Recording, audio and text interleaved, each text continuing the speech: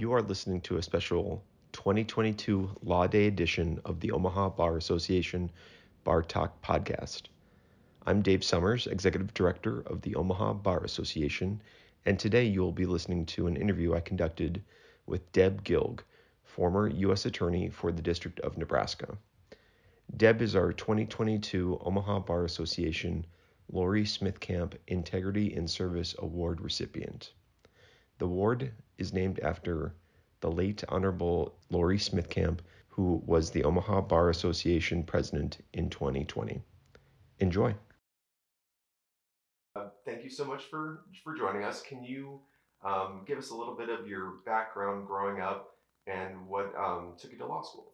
Well, I was born and raised in Omaha, and I was here living in Omaha until I went off to college at the University of Nebraska.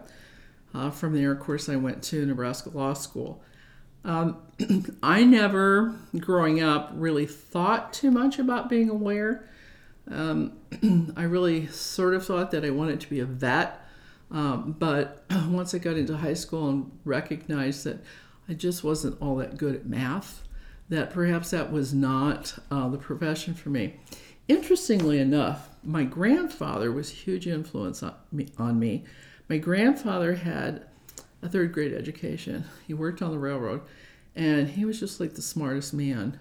And from the time I was a little girl, my grandfather kept saying, you need to be a lawyer, you need to be a doctor, you need to be a lawyer, you need to be a doctor. That was always the message. My growing up was somewhat turbulent. Some people know this story, some people don't, but I grew up in a very violence-filled domestic violence home. Domestic violence, I was a victim of that. Sexual abuse, I was a victim of that. My grandfather was like my salvation because my grandfather was the voice in my ear. And so by the time I graduated high school and college, that voice in my ear was saying it louder, and it was, you need to go to law school. So that's how I landed in law school. Was that a direct undergrad to law school? It was. Okay. Mm-hmm. Yeah. And you didn't go far. You went a few blocks away to the law school campus there. That's right. I did. And when I started, back in the dinosaur age, it was the old law school. Oh, it wasn't in the same spot? It was a different one? No, it was the old law school. That I think the architecture school took over that building. So we had the old law school for the first semester. And then we moved to the new building on the East Campus, or the new building at that time, and completed law school there. So with the new building, what was it bigger than it needed to be? You were moving into it. Was it kind of tough to get adjusted to, or you guys were ready to go day one? I think we were ready to go day one, but if Judge Smithcamp were here, she would tell you that it was missing an equal amount of women's bathrooms. And that became one of her passions after she got on the bench, was to raise money so that there would be another women's bathroom on the main floor of the Nebraska Law School.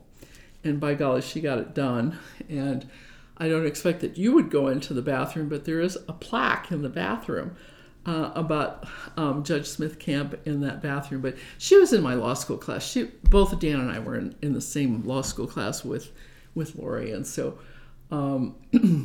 it's just people have different interests and different things that kind of trip their trigger. And that was something that tripped her trigger. I was going to get into it later, but can you talk a bit about your friendship with her from the perspective of being law school classmates and everything like that? And you've talked a little bit about this in like an Inns of Court remembrance, but how she was in law school, how you remember her? Oh my, how I remember in law school. Well, she was kind of crazy. She was dressed somewhat like a hippie, which I think a lot of people would have a hard concept wrapping their head around that. But I remember her coming into constitutional law and with a red bandana around her hair and her hair kind of flying. And she was very, very smart. That comes as no surprise. But I mean, she was just brilliant. She could answer a question or she could ask a question as good as anybody. And she in later years, we kind of talked about law school together, and some of the things that she said really surprised me. And one of the things that she had told me was, she said, in law school, she said, I never cared what grade I got. She said, I took something other than what we were required to take. She said, I took something because I thought I could get something out of it, and that's what I wanted. I wanted to get something out of it. I didn't care whether or not I got a good grade at it. And she said, there were some things that I took that I got a lot out of, but I didn't particularly get a good grade. But she said, I got what I wanted. And, what a great perspective to have going through those 3 stressful years. I just wish that she were still here so that she could counsel young law students about that. So I try and take that, because I teach at the Arizona State University Sandra Day O'Connor College of Law, and I try and take those little gems from her and incorporate them when I'm teaching or when I'm having conversations with law students. So post-law school, did you know what you wanted to do with your law degree? Did you know that you wanted to go to a county attorney position, or how did that come? Oh, absolutely not. I didn't even take criminal law in law school. I took environmental law and all of these warm and fuzzy things because I thought, I was going to be able to go out and save the world with these things. Well, of course, reality hits, and the reality was that back in the 70s, there were few and far between female lawyers, and it was really tough to get a job. Much less, Dan and I at that point were married, so here we were, a married couple. And interestingly enough, the Omaha law firms didn't want to hire either one of us because they were afraid of conflicts of interest. Which, when you think about it now, you think, what? But it was a reality then. So, we wound up out in western Nebraska, which you might think was a really strange place. But actually, we both wound up out there. I wound up in private practice, and Dan went to work at an accounting firm with the idea that in a year he was going to move over to the law firm. Well, he never left the accounting firm. And so, I did not become a prosecutor until 9 years after I had been privately practicing. What private practice were you doing? Just general everything? Oh, yeah. Cradle to grave is what you do in rural Nebraska. You do everything. When I come back to the city, everybody says, what do you specialize in? I'm like, well, I don't have a specialty. I do it. You do it all, whoever walks in your office. But so after 9 years of doing criminal law, defending people, I'd kind of decided that I was really tired of defending people. And I was encouraged by a group of citizens to run for county attorney. And that's what I did. And I never looked back. How was that election? It was hard fought. I went door to door. I was running against a law school classmate who was the incumbent. And it was hard fought. And so I went door to door and did the old grassroots thing, and that's how I became county attorney. And then how long were you county attorney? I was county attorney for 16 years, 4 terms. And then along the way, I picked up being county attorney in Arthur County, which was adjacent to Keith County. And then I kind of kept spreading. I would get appointed a special deputy county attorney for various counties. And so by the time I left West Nebraska and came back to Omaha, I had been in 21 counties. And again, Lori Smith Camp would always introduce me as the closest thing to a private attorney general that the state of Nebraska has. She says, because she's everywhere. and that's just that's the nature of, I would get appointed to do a special case here or there, or somebody had a conflict, or a county attorney didn't want to do child support cases or whatever. So I would do them. And I would guess that in some of those counties, you were the first female county attorney along the way? Oh, yeah. Oh, yeah. Absolutely. Yeah. And how was that, being the first? I don't think as a well, I wasn't the first female county attorney in the county that I won. Okay, the incumbent that I beat was a female, and she was the first female county attorney. But I was the first female county attorney maybe in Arthur County and the first female deputy in other counties. I never really felt that I got that there was any great surprise or any great disparity in treatment by the judges. Or for that matter, well, the defendants don't have a lot of control over who's going to be the prosecutor. But yeah, even with the defense attorneys, because by that time, first of all, I'd been in private practice for 9 years. And you should understand that I continued in private practice because outside of the Omaha and Lincoln areas, the county attorneys' jobs are, quote, part-time, which just means that they can't pay enough. So they allow you to have a private practice to subsidize what they're giving you as county attorney. And so I continued on in private practice. I would take cases, obviously, that were not in conflict with anything that I did as a prosecutor.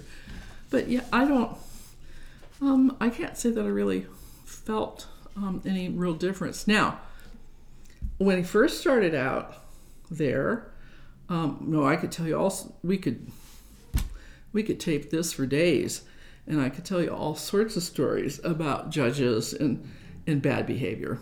But that's not what this is about. It's not. So 16 years in to your county attorneyship, you get a call and get appointed to the U.S. Attorney. Oh, no. How'd that come about? Nope, actually. Okay, so remember, I was 9 years in private practice, and 16 years after that as county attorney. Yeah. Deanna and I decided that we were going to move back to Omaha. Okay. Because both of our parents were aging, and they had some needs, and so we decided that we were going to move back. And we moved back to Omaha. I went eventually into private practice with two other females, which had been a long-term goal of mine, was to have a female law firm, and I was quite happy doing that. Then I got a call from Saunders County asking if I could do their felony cases, and so I started continuing my private practice. I would go to Saunders County, do their felony cases. Well, then I got appointed as a special prosecutor in other counties, including Douglas County, and so it started, the prosecution business started overtaking again. It was sort of like that line in The Godfather where Al Pacino says, "Just when I think I'm out, they pull me back in." That's kind of what happened to me. So I'd been doing that for several years, and then along came the election, Obama, and I was asked to serve as the U.S. Attorney. Who were the other two female attorneys in the firm with you? Monica Kruger and Ann Troya. Okay. Yeah, they were my partners, and they're my lifelong friends, and they always will be. So you've traveled this state. You've been basically everywhere. You must have put a ton of miles on your cars over the years. You must have had a lot of windshield time driving to and from around. Oh, yeah, absolutely. I would put 50,000 miles a year on my car, traveling, windshield time. Yeah. But you know what? It was great because I got to know a lot of places. I got to meet and become familiar with a lot of judges, a lot of attorneys in those areas. So that was all very good. And let's talk a little bit about your time as U.S. Attorney. you oversee in that position, a firm of how many attorneys? Well, at that time, there were 26 assistant U.S. attorneys, and then we had a number of special assistant U.S. attorneys, probably about an equal amount. And so all told, I think with staff, support staff and attorneys and so forth, probably around 70. That's a big operation. It's a big operation. It's spread among 2 offices because Omaha has the main office and Lincoln has the branch office. It's a big operation, but absolutely wonderful people, career prosecutors that had been there and knew how the place ran. And I really felt coming in that, and I've always felt this as a leader or as a manager, is that come in, try and figure out how the place runs operationally, and if it's running well, try not to mess with it. Let the professionals do their job. And in the case of the U.S. Attorney's Office, there were professionals that were doing an exceptional job. So that made it easy for me. Yeah.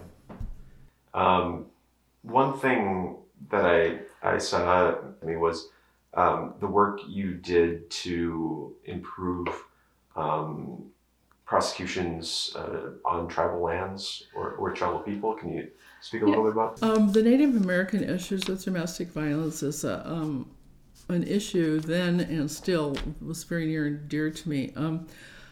I had the honor of being appointed by then Attorney General Eric Holder to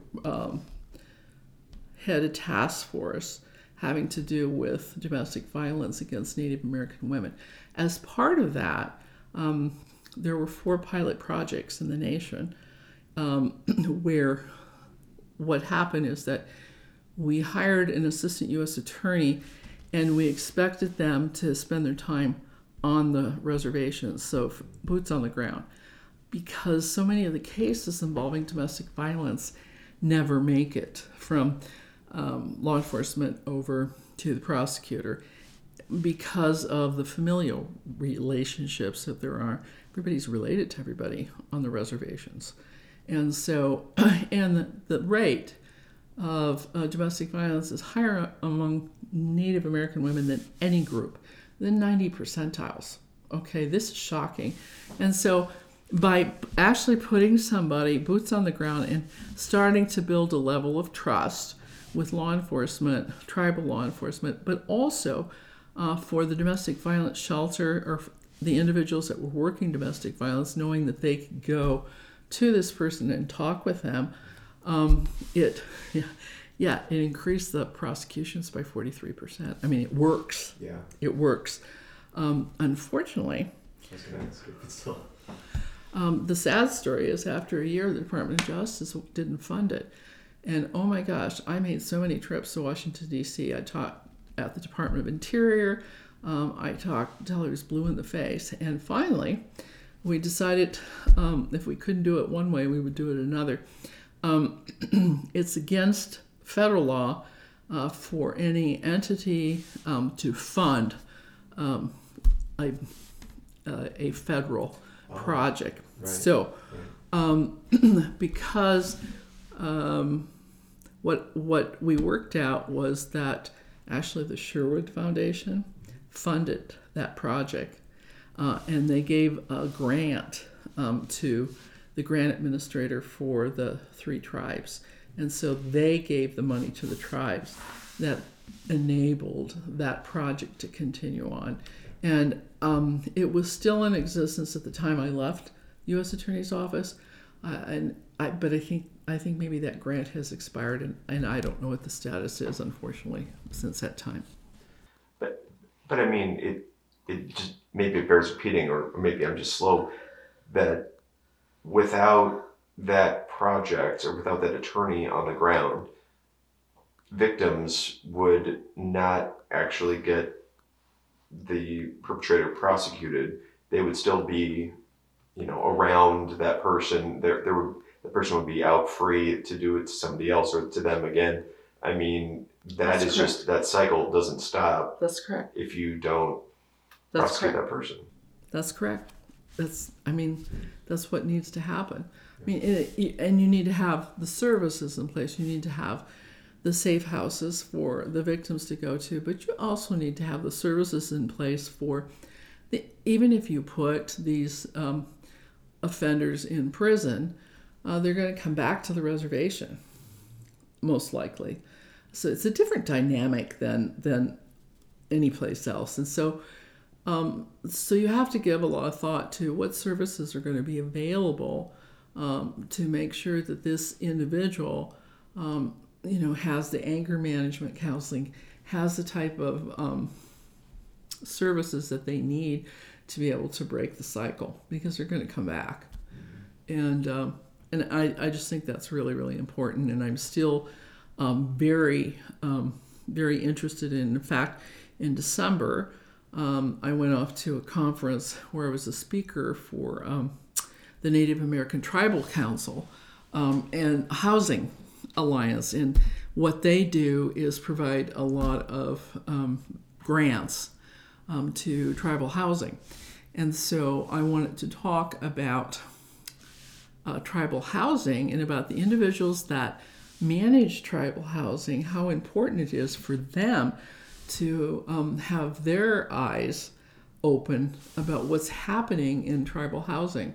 And we talked a lot about, being on the property and being alert for signs that there's domestic violence going on.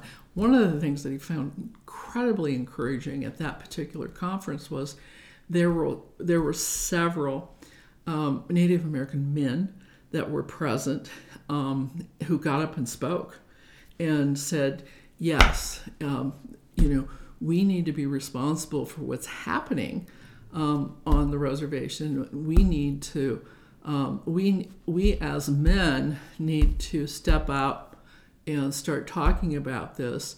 And I found that incredibly encouraging.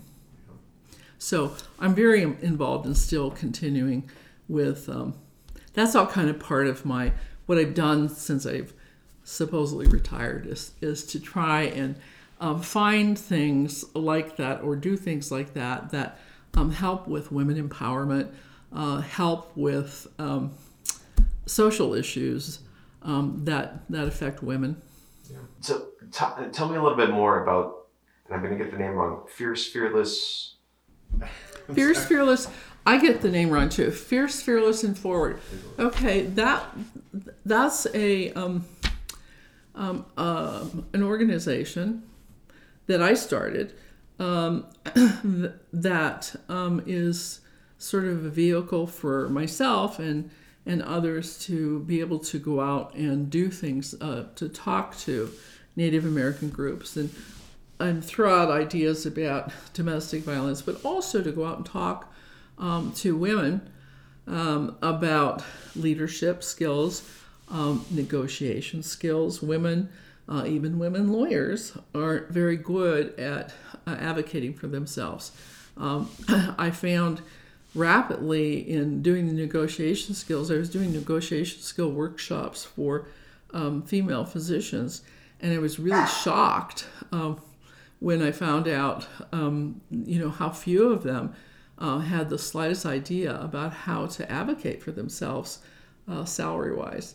And over that 2-day conference, I offered, stupidly, that I would give 15-minute free consultations to anybody who wanted to sign up. And I said, well, I would do it for, a couple hours. Oh my gosh. The person at the front desk came and said, I've got this all filled, plus I have over here this huge waiting list of people. So I wound up over the 2 days doing 57 of these little workshops. But I also dragged, and I have to give credit to Judy Schweiker because she was with me, and I dragged her into it. So both she and I did that together, but it was exhausting. But at the same time, it was also, gosh, look at this void that's out there. And if we have women professionals who aren't comfortable doing this stuff or advocating for themselves, how many other areas, business areas, can we be of help? And it's, countless numbers. And in talking with Jennifer Peterson a little bit about this, she mentioned maybe there's something like a kind of a salary survey that's going on to even aggregate more of that information past just the individual situations, but kind of more get a wider group of information and sort of present that. Well, the American Bar Association has done it on a national level. And of course, the American Medical Association has also done it. Interestingly enough, women physicians and female lawyers aren't that different in terms of the gender disparity in the profession. And, I can't speak for probably the most recent figures, but there's about a 23 to 25% gender disparity. 75 cents on the dollar. Mm-hmm, that's right. Still. Illegal. Yes. Wow. Yes. That is significant. What do we need to do as a profession better? What can get us to parity? Well, number one, you have to acknowledge, first of all, you have to identify the problem. Second of all, you have to acknowledge the problem. And then third, you have to figure out, as you suggest, what do we do to get us to parity? I think education with law firms, the larger law firms, because by and large, that's where you see this gender disparity occurring, is in the larger law firms.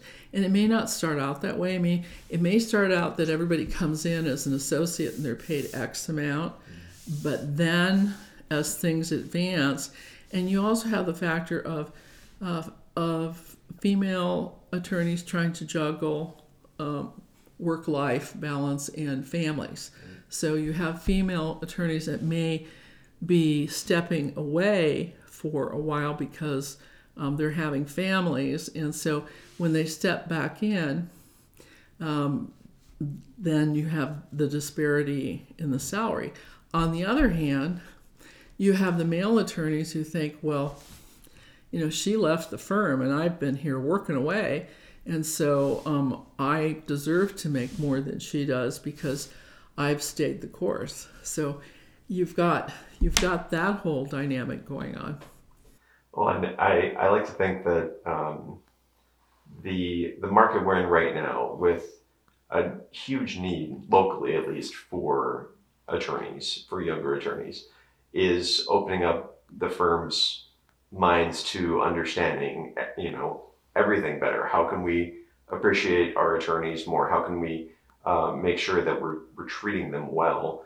And I would hope that it would lead to rethinking the old way of how it's been done and been unequal. Dave, you're so right. I mean, I think that we are at a point, I don't want to say post-pandemic, but as we're starting to move out of the pandemic, I think the whole work model has changed so drastically for men and women that it does open up these possibilities. And if you had talked to a major law firm partners 2 years ago or 3 years ago about working from home, oh my gosh, that would have been, no way would that happen. But it's happened, and found out that, this isn't a bad work model. And so I think it's opening up eyes to there are other ways we can go about doing this, making the lawyers happy, and getting the job done. So in that vein of things changing, I'd love to get your perspective on criminal prosecution and how that has evolved, or sentencing and criminal prosecution, and the job you did from when you when you stopped being in the position and to now even, if you have any thoughts on where things have gone there. If not, that's fine. Well, I do, and I don't mean this as any disrespect to anybody who's doing the job now. I've done a lot of thinking about when I've done prosecutions where we had people that were transporting marijuana and the number of individuals that wound up being incarcerated during my term, during the time that I was county attorney. And we prosecuted all these individuals for marijuana and we made them go to prison. And it makes you sort of rethink that whole thing as you're seeing all the decriminalization. Probably not unlike Prohibition. Years ago with history, sending people away because they were in possession of, moonshine, and then all of a sudden it's legal. And I think that the studies have shown that there's such a disparity in the individuals that are being sent to prison for these types of offenses racially. And I think we have to step back and say, what are we doing? We need to look at the bigger picture and decide what's more important for us to be prosecuting. And so I would say to you, after being out of the game for 5 years, if I were to go back, yeah, there were things I would do different. Absolutely. I would be much, much more aware of the disparities, the racial disparities, and I would try very hard to engage in different models of prosecution, of reform of criminal justice. We're very excited to give you the Laurie Smith Camp Integrity and Service Award. You're only the second recipient. Judy Goshagash was a recipient last year. And could you talk just a bit more maybe about your relationship with Laurie and what she meant to you? Oh my. Well, Laurie was my good friend. As a person, I thought that she was a very kind person, she had a lot of interests. She loved to garden. Willa Cather was her favorite. Loved to travel. We had lots of conversations regarding traveling and just things of mutual interest. We had a little group that met every other month. I don't know if you heard about this, but we had a wine and cheese group, and wine meaning WHINE is how that was spelled. And it was just composed of just a few of us, and we would just have a hilarious time. And we would talk about everything and anything, nothing law related. And she was funny. She was just a good friend. She was somebody I could call, and we could laugh about something. And she was there, and now she's not, but she's with us in other ways. So absolutely. You're teaching right now, and you've mentored and taught a lot of people over the years. For young attorneys or law students watching this, or even younger, any words of wisdom or advice for them, and anything that you think they should keep close to them when they're thinking about how they're going to practice, or maybe even what they're going to do in practice? I tell, as I've told you before, I like to wrap some thoughts that over the years Laurie would impart to my students, but there's going back to the fearless and forward and the women empowerment thing.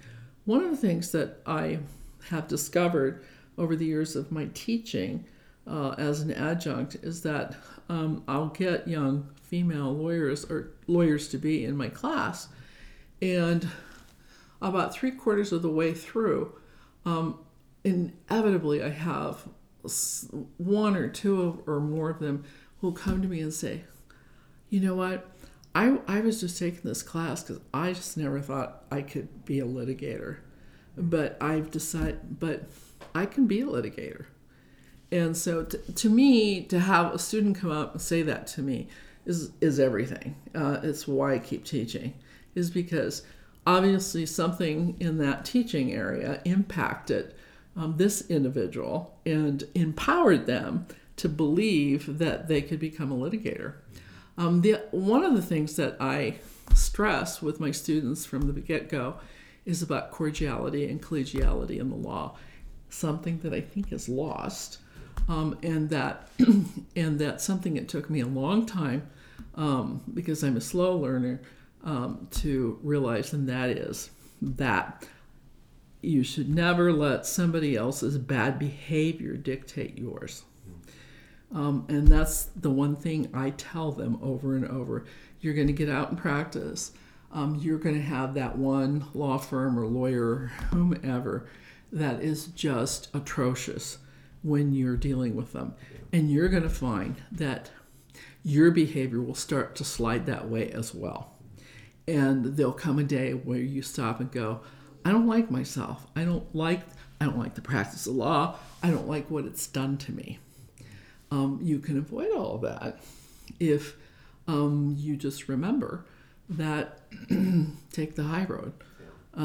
Don't become that atrocious lawyer so that you can match them. That's not who you are. That's not what the practice of law is about. And go forward and go home every night and be proud of what you did and be proud of how you behaved. Because you are, as a lawyer, as a law student, you're a role model for somebody. And you want to make sure that you are the type of role model that you would like to have had. Very well said. Very well said. And I love the first part too on, I think a lot of times we're told you can't do this or you shouldn't do this. Right? Oh, no. I'm very much, talk to me about what it is that you want to do with my students. I always want, and students stay in touch with me from year to year. And I had, when I was teaching in Nebraska, I had one of the lost boys of Sudan in my class. And he was wonderful. And I went to his TED Talk. And his TED Talk and things that he had undergone. And he got a job as an assistant DA in the Manhattan DA's office. And I just saw that he got put on the top 40 lawyers under 40 in Manhattan. And I remember when he left my class, I said, someday you're going to be the Secretary General of the UN. And he said, Professor, you'll be the first person I call. And I'm like, I hope I'm still alive. But yeah, I mean, it's just, I think that's the job of an educator. That's the job of a leader, is to help others become the best person that they can be, or to bring out that best side of them. Another example, and I know I'm talking too long here, Dave, but gosh, I have the most wonderful, diverse students. This past year, I had a student who has a bunch of family in the Ukraine. And Joseph's family came from Russia. So Joseph's first language until he was 7 was Russian. But his family lives in LA. And as we've gone through the semester with the whole Ukraine thing, and every week in the law school, in ASU Law School is 1,000 students. It's huge. It's 6 floors, but on every floor there's a big open space between the classrooms, sort of like courtyards. You can sit out there. So students always know I'm there early, and I'm sitting out in the courtyard, and it's like a free for all. Whoever wants to come over and have a chat. So every week, Joseph and I would talk about what's going on, because he would read all the Russian or watch the Russian language TV segments and so forth. The beginning, the whole Ukraine thing, he said, Professor, as soon as I graduate, he goes, I'm not going to take the bar. He said, my 18-year-old son or brother and I were going to go to the Ukraine and fight. Wow. And I'm, the mother in me comes out and I said, I don't think that's a real good idea, Joseph, but I understand. And so as the semester has progressed, it's sort of moved from that. At one point I said to him, you're a lawyer, not a soldier, okay? You can do things as a lawyer to help your people. Go to Poland and work in the refugee camps, or take the bar. And he always intended that he was going to practice on his own because he didn't want to work for a big firm. And I said, practice and do immigrant practice and help the Ukrainians that are going to be coming into the country. And of course, 10 of them were already living in his family home of 3 bedrooms back in LA. And so as the semester has progressed, we've moved away from the I'm going to go over there and fight part to I need to think more about the bigger picture in terms of what I can do to help. So, that to me is mentorship, and it's listening. It's maybe making a suggestion or two, and then seeing how they develop with that. Yeah. So, I mean, you can't tell them what to do. No, that's never going to work. No. It's mostly listening and a few suggestions here and there to nudge them. But it's been extremely interesting to sort of go through the experience in a small part with him, and that's what that's a great part about teaching trial advocacy, having a smaller group of students and getting to know them. Yeah. Well, that's great. I'm so thankful that we got the chance to sit down with you. We'll see you at Law Day to give you the award there. Thank you so much.